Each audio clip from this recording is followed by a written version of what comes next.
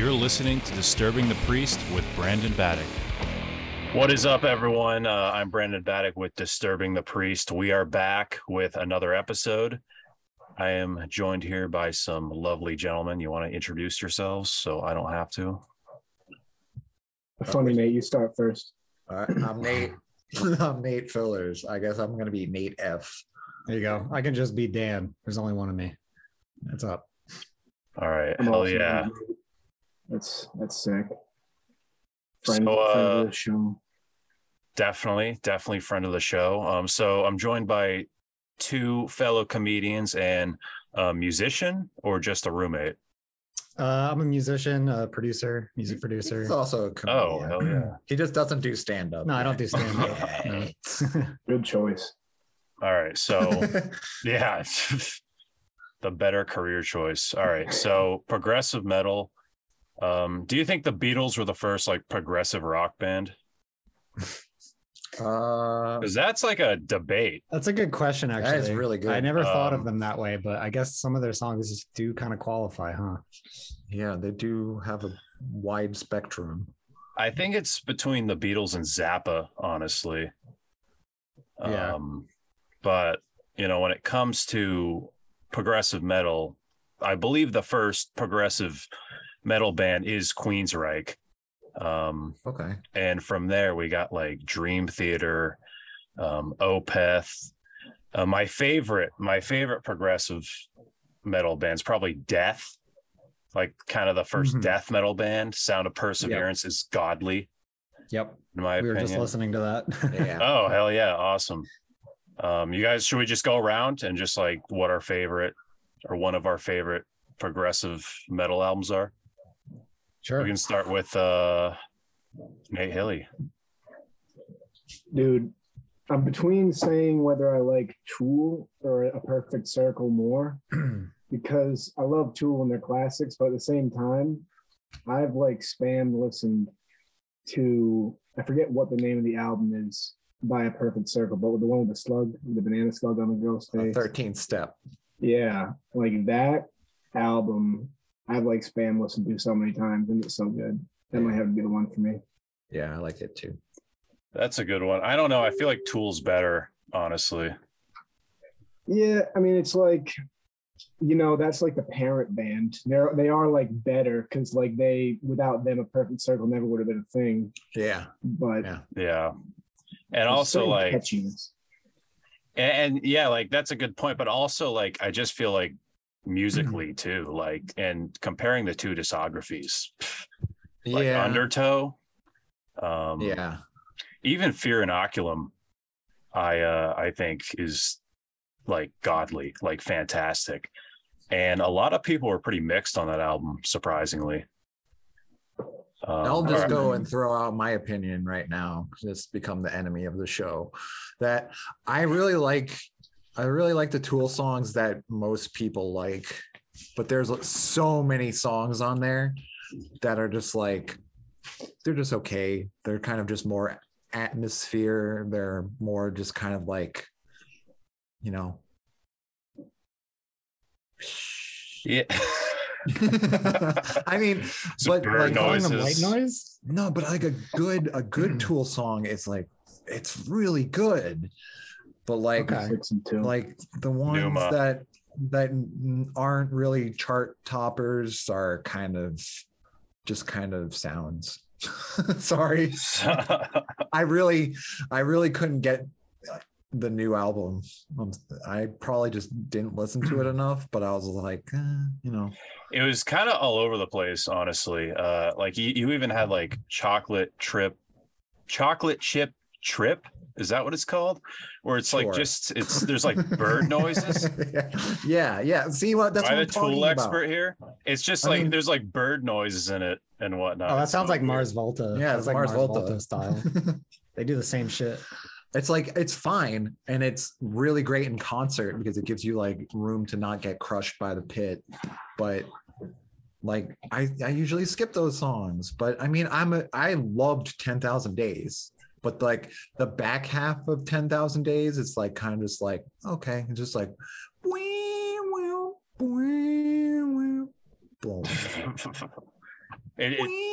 Nate, it feels like I'm literally listening to the album right now. Yeah. All right, we're gonna introduce my buddy Julian here. Okay. Word. He should be joining right now. Julian, For welcome the record, to the show. I'm not shitting on Tool. I'm not. I am. This is the guitarist of Nuclear Funeral and hello. co-singer, I guess, and also Tool fan. We are doing some Tool trashing right now. Oh, okay. No, sort of. We're critiquing it. It's a tough critique. It's it's like it's hard because they're put so high on the pedestal that it's like they're not bad. They're good, but they're not all the way up. They're not all the way up. So you think side A? The thing is, the thing with Tool, I find, is that they were like one of those bands that had like a bunch of big hits in like the 90s. So that's like why they're famous, right? Yeah. And obviously they're not the best band in the world, but I think they have some great songs. Absolutely. Cool vibes. Yeah. I mean, I can see why it's not for everyone. Yeah. Yeah. Well, there you go. Like I said, the ones that are fucking bangers are bangers. For sure. Yeah. What's everyone's favorite Tool record? I'm just curious. The one with Anima. That's called Anima. I think. Yeah. That one. Mine is the one with 10,000 days. That's also called 10,000. I don't know. It's just really sad. It's like an emotional thing. It's about his mom. Mm-hmm. It is. Yeah. I actually forgot how emotional that record is. Yeah. I don't know, man. Undertow's my favorite. It's just, I love how raw that album is. I think it has some bangers on it too. Just a fantastic record front to back. I think I have the record right here. Oh shit.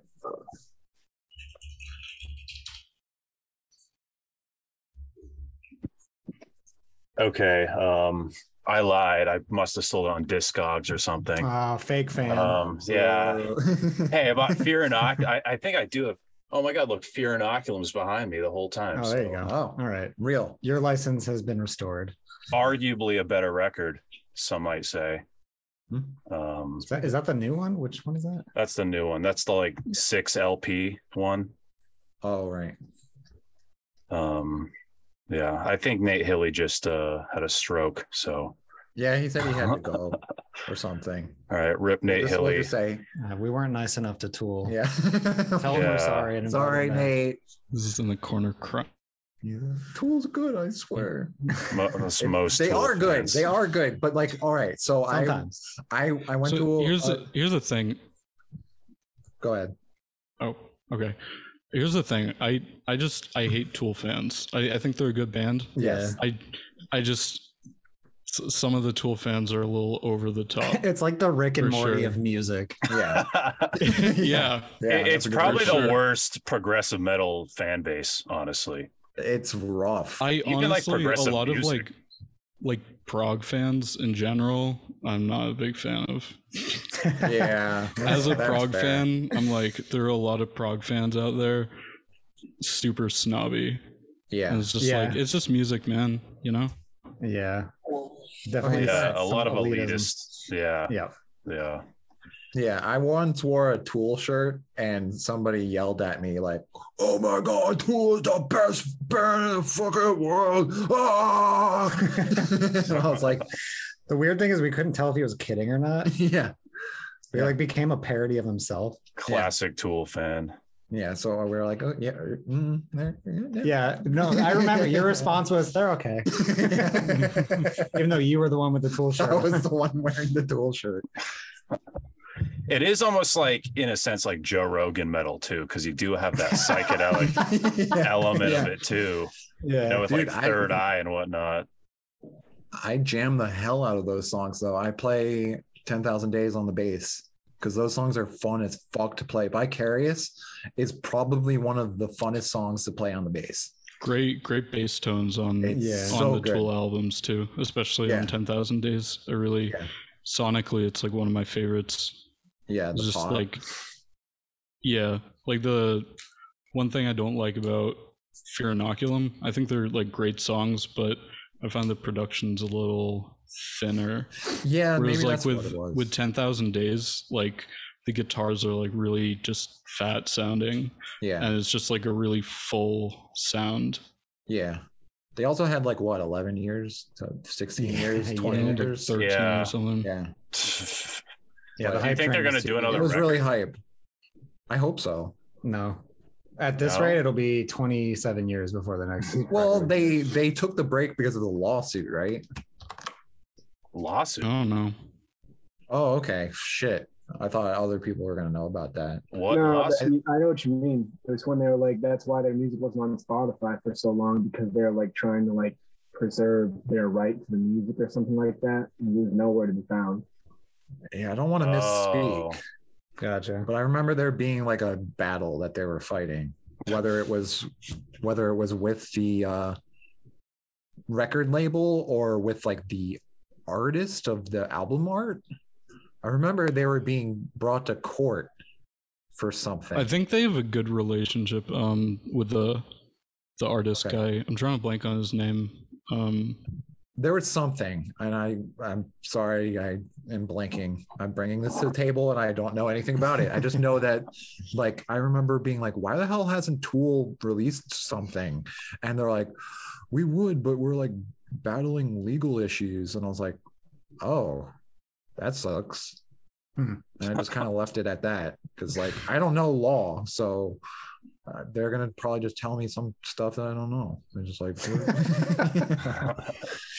I don't know. I can look it up right now if you want, but do it. All right, let's pause the podcast. Okay, fair. Okay, fuck me. But yeah, I remember there was a reason why it took so long. It wasn't just like, oh, we can't think of songs. No, they were stuck somewhere. Yeah, I think it was like partially like. I think from what I remember, what I heard, the reason their music wasn't on streaming for so long was because of like a contract with like the label, something like that. So there might have been other issues there other than just streaming. But then it also seems like they just wanted to take a break, you know? Like Maynard was pretty active with like some of his other bands and stuff, so it's just it seems like they're just they're definitely in full swing now. It's crazy how active that band is now after like being so rarely like playing live or just like hearing anything about them. They were touring pretty frequently, I think, though. No, like, at least like they were playing a lot of festivals and stuff. Was it? I for sure. I didn't think they did any tours though. I think it was just festival spots. Yeah, maybe. Because they did Boston Calling in 2017, I believe. But there wasn't like really any major tours until like lately, until Fear Inoculum came out, which I think was like 10 years. Nate, what were you gonna say about he looked a point? Yeah, I was gonna make a joke like, oh, I suddenly remembered. It says there's a mixture of Danny Carey seriously injuring himself, massive lawsuits, and the band second guessing themselves. So I guess what happened was, what I remember, there was a legal battle that they were doing, and that like put them in like this creative block. And then, like, they couldn't focus on anything because they were just like, So, I mean, the description that I got was like nothing. It was barely anything. I forgot. There's this like a tweet. They didn't see that. Yeah. Okay. It's like basically just one paragraph. for what it's worth, I do have an article up right here, and I can share my screen real quick. Oh, that's go true. for it. It says that it's disabled by the host, but all right, let me grant you. Basically says Tool has settled multi-level lawsuit that started in 2007 when a friend of the band claimed that he had created artwork for the group and wanted credit for it. Then an insurance company that Tool had hired for the sole purpose of defending the band against lawsuits turned around and sued the band over technicalities regarding the case. The band countersued the insurer, with the case finally being resolved in their favor after 7 years.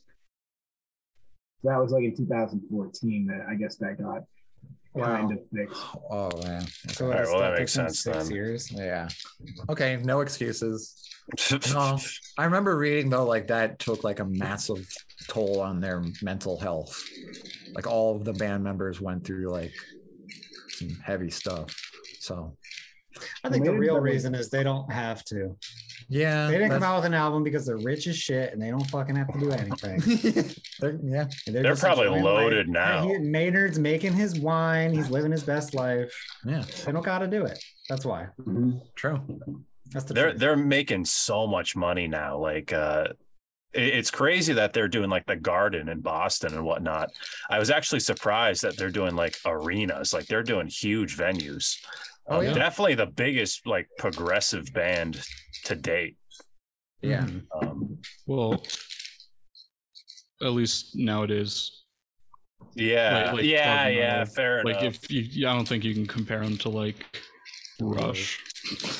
Yeah. What does Rush do for venues? I've never like. I don't know. I'm just saying like Pavilion recently.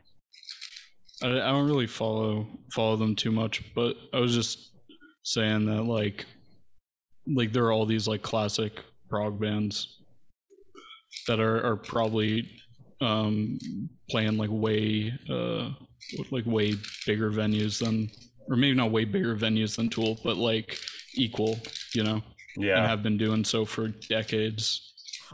It is a big genre, now a band that does sell out pretty big venues is Iron Maiden, which is arguably progressive. What do you guys think about that? Because I think they are a progressive metal band. I don't know. I feel like some of their songs definitely could qualify, but it's like, what percentage of your songs need to qualify as prog before like you're a prog band? You know what I mean? Because a lot of their songs, like they have like 8-9 minute songs. Yeah. That definitely go through a lot of changes and sections, but they also have like, 3 minute, just like regular classic metal, British heavy metal songs that is not really that different from something like Black Sabbath,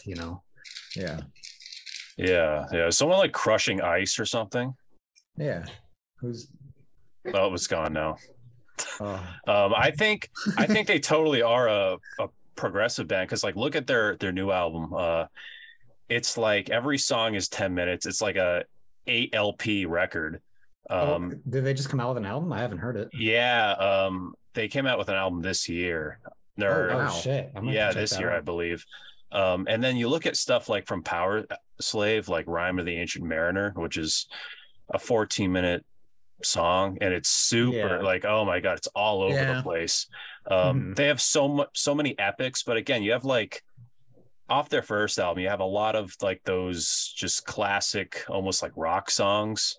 Where it's really just like maybe 3 chords. And so it's hard to argue, I guess. Like I think a lot of their stuff is progressive, and I would definitely call them like today, right now, a progressive band. But I don't know. I think they've done enough. I think you can pull stuff from their older catalog and newer catalog, Yeah. But again, I do see like even Fear of the Dark has a lot of a lot going on in it, I feel like, and like even some of their biggest hits. But at the same time, you get some of those shorter songs. Yeah. I think like in my opinion, in order for something to be progressive, it doesn't just have to be long. Like you can have a long song that's not like a prog song. Yeah. Like a pretty defining characteristic of prog music is like complex like chord progressions, like odd time signatures, stuff like that, which are really like staples. Those, like really like staples like across the genre. And I mean, I'd have to listen to the new Iron Maiden song, but I haven't like heard anything from them that really strikes me as like a prog song necessarily. I would say the thing that makes something feel prog the most to me is how many different sections there are in the song.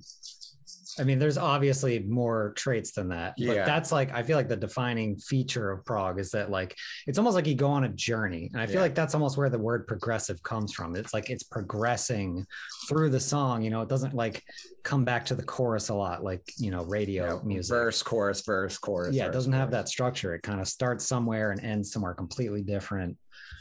And that's not always the case, obviously, but that's what I think of first when I think of the word prog. Yeah, that's just my take.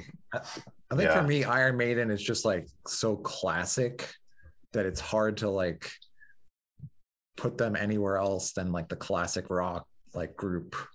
Well, I mean, like they are progressive for sure. It's also like, do you? I would call them like classic metal.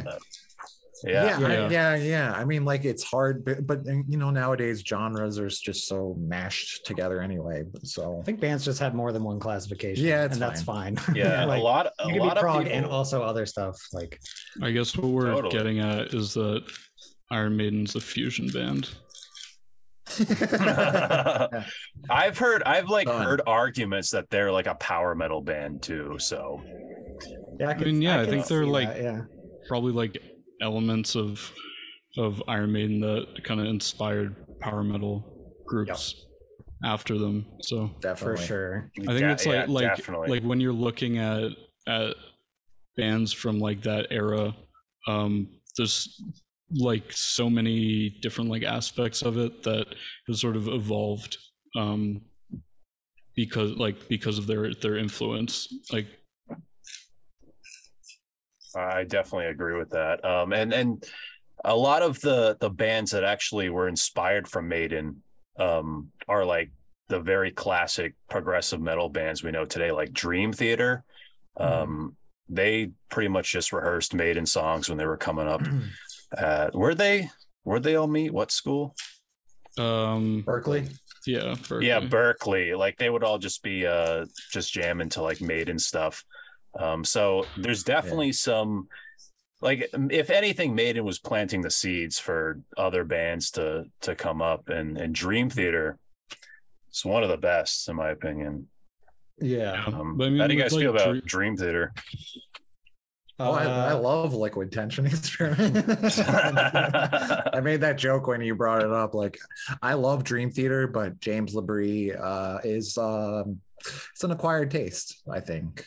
Like, I could do without him, to be honest. Yeah, it's really crazy because I feel like a lot of progressive metal bands like are known for like very good vocalists, and Dream Theater just isn't it. I think he was the second vocalist they had. Yeah, he was.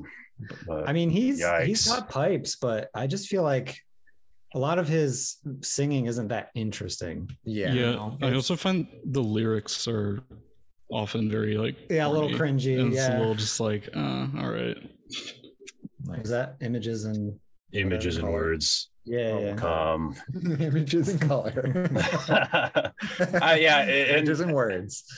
And like he was pretty good, I guess, like back in the 90s. But like if you watch some videos of him on like even touring this year, I think I saw a video where they took like the hardest vocal part of Metropolis 2 or 1 or whatever. It's the one song off, because there's the album and then the song. For sure. It's Metropolis off their first record.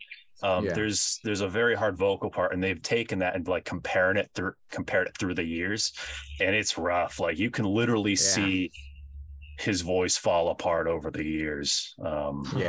I mean, that happens. It's like the instrument that will do that. Yeah. Yeah. I will say that I also have a little bit of hard feelings between what happened with him and Mike Portnoy. Like, so there's that going against James a little bit. For those of you not aware, Mike Portnoy was the drummer, and he was a hell of a drummer. And he wanted to pursue other musical projects. It was only going to be for like a year, but like James didn't want anything to do with that. He's like, no, you're in this band or nothing. And like they basically were like, you can't be in this band if you're going to do other things. And he was just like, well, I'm not allowed to do other things. That's messed up. So he quit with the intention of joining back after he pursued the 1 year of work that he was going to do. And then they were just like, no, you can't join anymore. Cause like we hired somebody else. He quit his professor job to become the drummer. And yeah. Which is just crazy and so stupid. They just wouldn't let him back in. And he was just like, oh, that sucks. He was like, I would join in a heartbeat, but they were like, nah, they won't let. And I love Mike Portnoy. I think he's a hell of a drummer. I can't remember the new guy. He's also a Mike. Mike Mangini. Yeah. He's not bad. He's really not. And he was in an episode of Time Warp. How bad can you be if you're on an episode of Time Warp where they slow down the drums in slow-mo? Oh, was that him? That was him. I remember that. Yeah. He's like, oh, that's not even funny. Like I remember him say, he's a good guy, but not the same. Not the OG. Yeah. He ended up like joining Avenged Sevenfold, right? Oh, did he? Yeah. He toured with Avenged Sevenfold. I forget for how long, but what a jump. I mean, he's that's rough. I mean, Mike Portnoy has been in so much stuff. He's doing fine. I'm sad about it because I liked him. Yeah, no, he's awesome. If you're into Dream Theater, I definitely recommend. What's it called? There's another band that Mike Portnoy is, Liquid Tension Liquid Tension Experiment, but Five Finger Death Punch. There's one that actually it's a Yellow Card. It's a little band called Big Time Rush. I don't know if you guys heard of them. No, it was a band he started with the original keyboard player of Dream Theater, Bumblefoot on guitar. I can't believe I'm drawing a blank on what they were called. I remember Bumblefoot. Search that up. But I've seen them live. They're a great group. They kind of have like those Dream Theater vibes, but in a way that like I've kind of gotten a little sick of the Dream Theater sound. I find it like it's kind of repetitive. It's but yeah, so it has elements of that, but it's kind of its own thing. The band is called Sons of Apollo. Yeah. Oh, they're awesome. They're really awesome. They're cool. I feel like with Dream Theater, like even with their new record, it was just a lot of the same. I mean, that happens. I haven't even listened to their new album. It's just like I'm kind of over it. It's got good songs on it. It's just, again, like there's better Dream Theater records out there. Yeah. I just wish they experimented more, and they kind of did that with their concept album in 2018. What was that called? It's like their most hated record. Paintings on a wall inside my brain. That sounds about right. But it came out in like 2018, and like people just hated it. I don't know. I thought it was cool, and I wish they like did more experimenting, because it's just like, all right, let's just pump out another Dream Theater record. That's why I like bands like Opeth, where I feel like there's so much variety. Yeah, and like Opeth a lot of their records. One of my favorite prog metal bands, even though they're more prog rock these days. But Yeah, well, they're still great music. Coming back up. They took a little dip down into the prog rock lane, and I wasn't a big fan, honestly. But their newest album, they've actually picked up some of the heaviness a little bit more. And if their next album continues that trajectory, then I'm back in, baby. Me too. Yeah, I thought their new album was excellent. Yeah, it's got some good stuff on it. Opeth started metal for me. Like, really? Like, yeah. I don't. Was it you too? Yeah, like pretty much. They were like my entry. Yeah. Into they were the gateway drug into metal. Yeah, me. Same. They were one of the bands for me. I guess one thing about like Opeth that they kind of helped me appreciate was like the rough vocals, because I was like, okay, amazing. So like, because it's like really, if you're not into it already, it's really difficult to listen to like a death metal album, right? Yeah, but sure. Like if you listen to Opeth, it's like got excerpts of death metal in it, and you're like, okay, wait, so this vocal style is like trying to convey a certain like emotion, right? Same. It's like an extension of like what you can normally sing. It's just like another way of expressing. Yeah, it's like taking a clean guitar and making it distorted, but for vocals. Yeah, it's more of like a growl, like where I feel like a lot of metal bands are known for screaming and like being really aggressive on the vocals. It was just like it was nice. It was his growl has like a nice body to it. It's very pleasing for a growl, like to the average non-metal listener. You know, it's it's a lot easier, I think, to listen to his style of growling than a lot of other metal bands. So that's a big factor. I feel like the reason why I like Opeth more than Dream Theater is because they have way more tools in their toolkit. You know what I mean? Mm-hmm. Like they can play with rough vocals and clean vocals. And I feel like even instrumentally, like way more interesting and just way more variety. Especially comparing their records. Yeah. Just fantastic. And have they really like had a bad album? Yeah. Opeth? Yeah, Sorceress was not good. Yeah. Oh, you didn't like that? And Heritage was also pretty bad. Well, so here's for me. I didn't mind it. For me, I'm like, so I really liked what Steven Wilson did with them. Like Porcupine Tree. Like, I just saw Porcupine Tree. Yeah. Like, honestly, it's a really dangerous route to go because I could talk about Steven Wilson's work for like literally the next 12 hours straight. I know. That's fair. Like, genuinely like my favorite artist of all time. I mean, he supplied so many good like backup harmonies, and like there are definitely riffs that you hear in Opeth that you're like, that's definitely Steven. Because you go on like a Porcupine Tree album and you're like, that's the same thing. Yeah, like he has like the same Blackwater Park. Yeah. It's got like the same kind of feel as Black as Eyes. I don't know. That's just but I mean, his harmonies are fantastic, and I didn't even know it was him for the longest time. Like I just was like, oh, okay, these are good harmonies, and I was like, wait a second, that's Steven on the album. Mm-hmm. So.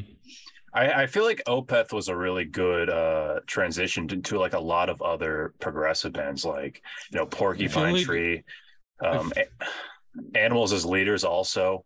For me, like I actually took the other way and like went more death metal, like more technical death metal from there. Yep. That's me too. Yeah. I'm like into the way complex, fast shit now. Yeah. Same. Yeah. So that's why like Dream Theater doesn't do it. Well, I guess they're kind of crazy with the guitars sometimes, but I'm into like blast beats and like fucking really fast arpeggios. Hell yeah, man. Same. Yeah. So Death was probably the biggest like Opeth into Death was my gateway. Because I went right into The Sound of Perseverance. Did Nate Hilly die? Is Somebody that what on fire? Heard? He said he was trying to reconnect. Yeah. But I think Death was like the next step for me. just because it was amazing. Is someone's apartment on fire? I don't know who that is. That's probably me. Wait, hold on. I can't tell if that's like a classic Chicago. Yeah, I live in like downtown Chicago, so the sirens are constant. True. Someone's always on fire. It's all those deep dish pizzas. Yeah, it's burning. Like they call in the ambulance because they're shitting too much. Yeah, that's how it goes. I've been to Una's. I know. Yeah. But no, Death, The Sound of Perseverance is excellent. Amazing. It's probably my favorite progressive metal album. Okay, so that's your pick. Double LP, amazing. There's even a lot of and we were talking about like slow acoustic songs. Voice of Soul is like literally a 2-minute fully acoustic, or I think there's like there's an electric lead in it, but it's like it's pretty much an acoustic song. Yeah. You guys said you were just listening to it? I just listened. Yeah, because he said that you had mentioned it earlier. And he was like, I don't remember if I heard Death. And I was like, dude, you definitely heard Death. So I played Crystal Mountain for him. Oh my God. And he was like, oh yeah, I remember. Yeah. I also listened to the Voice of the Soul before coming in here just to see like what their top Spotify song was. Yeah, and it's not even like a metal song, really. No, it's not. Oh. That tends to be the case. Actually, with Opeth, their what is it?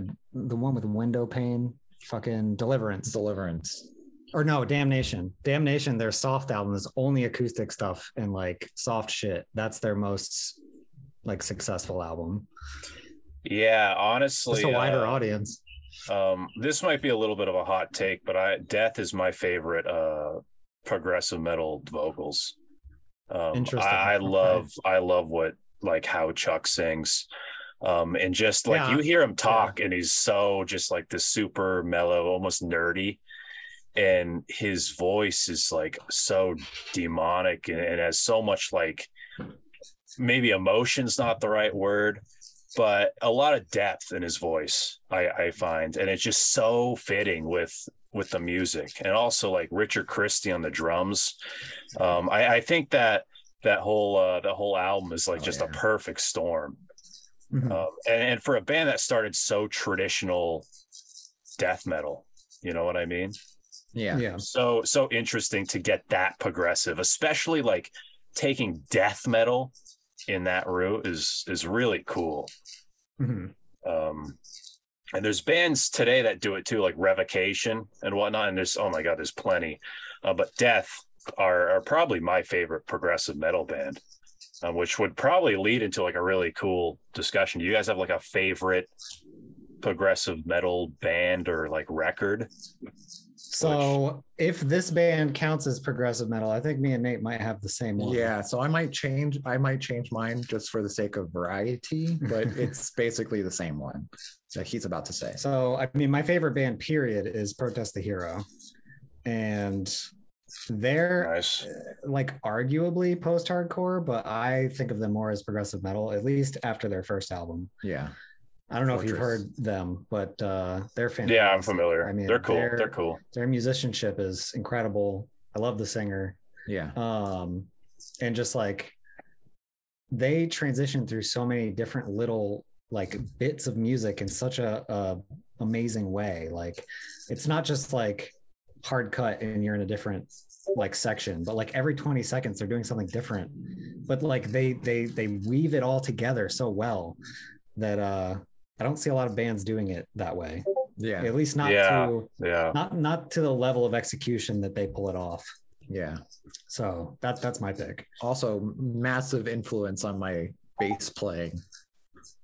And I sent you the name of the bassist and I couldn't pronounce his last name, but I believe his first name is Arf or Arf. I believe it's Merib Dolbagi. Merib Dolbagi. It's like it's really long. It's some kind of Middle Eastern. That sounds annoying to spell. Yeah. Just imagine being him like in like school, like every time you ever write your name on your paper. Yeah. It's like, oh my parents suck. Yeah. It's like Zach Galifianakis' joke. He's like, I failed the second grade because I couldn't spell my last name. Yeah. All right, so I would agree that Fortress by Protest the Hero is up there. But for the sake of conversation, I will say that Colors by Between the Buried and Me is my favorite album. Nice. Just because it has just like this journey feel to it where like all of the songs link together. And even so, when you get to the very last song, you can play the first song again and it goes right back into it. And it's just like, it starts off with this nice piano medley and it ends with a piano medley, but it does all sorts of crazy shit throughout the entire album, and it changes a lot, and there's lots of really fucking cool riffs in it. Yeah. It's hard to articulate the journey, but it's a good time. There's not a single song on that album that I'm like, I can skip this one. No, all of them. In fact, it's really hard because they're on my Spotify list, and sometimes the song will come up and I'll be like, oh no, I gotta have it go into the next song, but it never does because I have it on random or shuffle, if you will. And it just hurts to be like, to get to the end of that song, you're like, oh, it's gonna flow right into this next song, and then it just goes into like fucking, I don't know, like Lady Gaga or something. And you're like, oh, this is different. Especially if it has like an abrupt ending. Yeah. It's only abrupt because it's supposed to transition into the next song. Yeah. I hate that. I always take it off random when that happens too. I almost wish Colors was just like a single song. Like just I wish like on Spotify you could like group songs. Yeah. You know? Yeah. That'd like be cool. Playlist. It's like if you play this song, you always play this one after it. And then keep like shuffling or whatever, you know? Yeah, that would be dope. But I can see people being a little iffy on the singer of Between the Buried and Me, because he's a little bit more aggressive than like, I don't know, most people care to try. But I mean, I had Opeth to practice through, so like, and then Opeth brought me to other bands that were way more harsh, so I was just like, okay. But I almost wish they came out with an instrumental of Colors, because I want to show that album to so many people that would just dismiss it because of the vocals. That's honestly an episode within itself, just like bands that you can't really like. Megadeth. I will defend Dave's vocals to death. I love. Oh, I'm cool with them, but I know. Like, will you defend them to the Megadeth? The Mega Dave. No, we were talking about him before. Like his new album's fantastic. Their music is so good. Well, have you heard his new record? It came out like 3 weeks ago. No. The Sick, the Dying, the Dead. It's amazing. It's really good. It's the best. It's the best album they've put out in like years, in my opinion. Oh, I gotta say, I started listening to it. I got bored like halfway through. Yeah, I feel like that's how it's gonna be for me. TBH. Not a thrash metal fan. No, I love thrash metal, but once you've heard Rust in Peace, like, it's hard. That is it's only going to be a disappointment. Yeah, I'll be honest. Rust in Peace is like the greatest thrash metal record of all time. So I think hands down. I think it's one of the best metal albums ever made. Yeah. Oh yeah. Just front to back. Every 5 Magics, Poison Was the Cure. There's some amazing tracks on that. But listen, in terms of like, I'll go back to like one of, I said Death, but one of my favorite prog albums, where if it wasn't for the vocals and like some of the lyrics, fucking Dream Theater's Scenes from Memory, concept you have record. Like physical props for all these. Only a few of them. We have ours, right? Here's my whole Dream Theater collection behind me. Oh, okay. I have every live. You got bootleg. a lot of records over there, huh? It's every Dream Theater live bootleg. So sometimes I get bored and I want to listen to everything from 98 to 2005. But no, I think Metropolis 2 is amazing. I think it's their best record. Dance of Eternity. I think it's so good. So I think the flow. That's such a fun song. The flow in that album is amazing, and it's just so good. We know why Dance of Eternity is so good is because James LaBrie isn't on it. That's true. And they used most of that into like they did the instrumentally. I like that one too, where they just basically. Oh yeah, it's like a bunch of their songs. Put together. Yeah. They just have fun. It's a fantastic record. Like even Scene 6, like there's a lot of heavy songs on this, and there's some like really good breakdowns too. Mm-hmm. And some of the more mellow parts are fine. You know what I mean? I'd prefer this over like any other Dream Theater record, personally. Yeah, I'm right there with you. I think Images and Words is my favorite, just because like I don't always want to listen to like a whole. Like how long's Metropolis Part 2? It's a double LP. It's part 1 too. So it's one of those albums that I feel like I can't just like be like, all right, I'm just gonna listen to a song, you know? Because the whole album's one song, pretty much. Yeah. And like, I see that. Like Images and Words is like it has like some great songs in there. I like Train of Thought too. Yeah, Train of Thought's pretty good. Yeah, Images and Words, like, don't get me wrong, is fantastic. Really also, good. Like, it's like their debut album. It's like probably like one of the most like polished like debuts I know of. One of the best like progressive metal debuts, if not the best. Because like I'm trying to think of all these other bands, like Images and Words, as a first album is insane. Even like people say like that's their best. I think that's like the most common take, right? That Images and Words is like their best record. Because I'm trying to think of like what people will like hold as their magnum opus. Like also like Octavarium. Yeah, true. It was like a really popular one. That was 2006, right? I don't know why I know that. Yeah, Images and Words, that's 92. I feel like progressive metal in general was a very 90s thing. But yeah, like Pull Me Under, I don't know. I think that record is like commercially and just like on compared to everything else they've done, like their best if you're just trying to like listen to songs and like listen to an album. More songs, but if you're trying to listen to like an album, a record, I think Metropolis 2 is like just front to back the best. It's really just like one giant song, and it is a little weird with the beginning because it's like the clicking, the like clock or whatever, ticking, and it's some guy's like, you're about to be in a trance. Like it's kind of weird. It's a really weird start to a record. Like it feels a little pretentious. A little bit, yeah.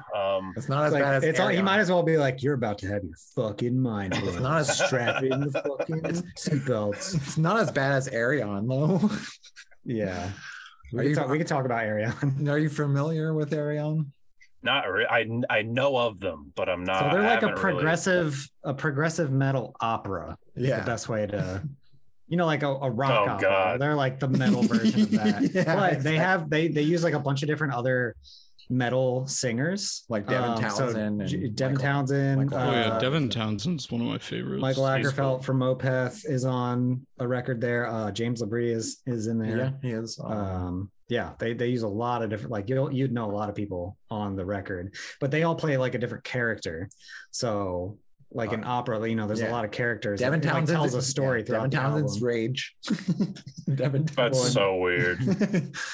Yeah, it's kind of cool. It's a little like a lot of it can be kind of cheesy. Yeah. Just naturally with the fucking territory of what you're trying to do. But also it can be cheesy and like they just drop the ball and it's bad. But some stuff's really cool. Yeah, so I think they're worth checking out. I mean, it sounds a little campy too. It's a little campy for sure. If you like Dream Theater though, you would definitely like some of their stuff. Yeah, so it's worth a look. Nice. But well, Julian, it is pretentious a little bit. It does sound very pretentious, actually. yeah. I don't think I'll be checking them out. Julian, what was your top pick? If you have one. Favorite prog metal band? Yeah, or record. Or record. Band is probably like Porcupine Tree. Nice. Just, I mean, like one of the things that I think, like obviously like prog music has like a certain sound to it, but what I really enjoy is like when bands are actually like being progressive and doing different stuff, you know? So I really appreciate like they have some like poppy stuff in there too. They got like a little bit of just everything, you know? Yeah. Which is probably what you want in like a progressive metal band, you know what I mean? Just like a variety of everything, instead of like, again, like with newer Dream Theater stuff, it is like just literally every song times 10 on a double LP, just so excessive. But yeah, I think this is going to wrap up the podcast. Word. So thank you guys for joining. Thanks for having us. Julian, you can see him. He is the guitarist of Nuclear Funeral. There's going to be a new project very soon, so keep an eye out for that. We'll probably do an episode with just like the band, for like because we'll definitely start doing like a press tour leading up to the new record. Nate Filler's comedy. It's like we're already booked on the Tonight Show. We're there in 3 days. We're actually playing on Carson. We're doing a live performance of When the Trees Fall. Or When the Leaves Fall. When the trees fall. Dude, it's like it's a very green song. It's about deforestation. It's about I saw like this documentary on like the Amazon rainforest, and it just brought me to tears. So sobbed. I was like, I need to spread the word. Yeah. And Dan, do you have any socials or just check out Space Bear. It's me and him, we do like comedy music and shit. So cool. Check that out. It's a SBASS, like bass guitar, Space Bear. Yeah, check that shit out. Awesome. Yeah. Check out Space Bear. Awesome name. Well, thank you guys for joining, and this has been Disturbing the Priest.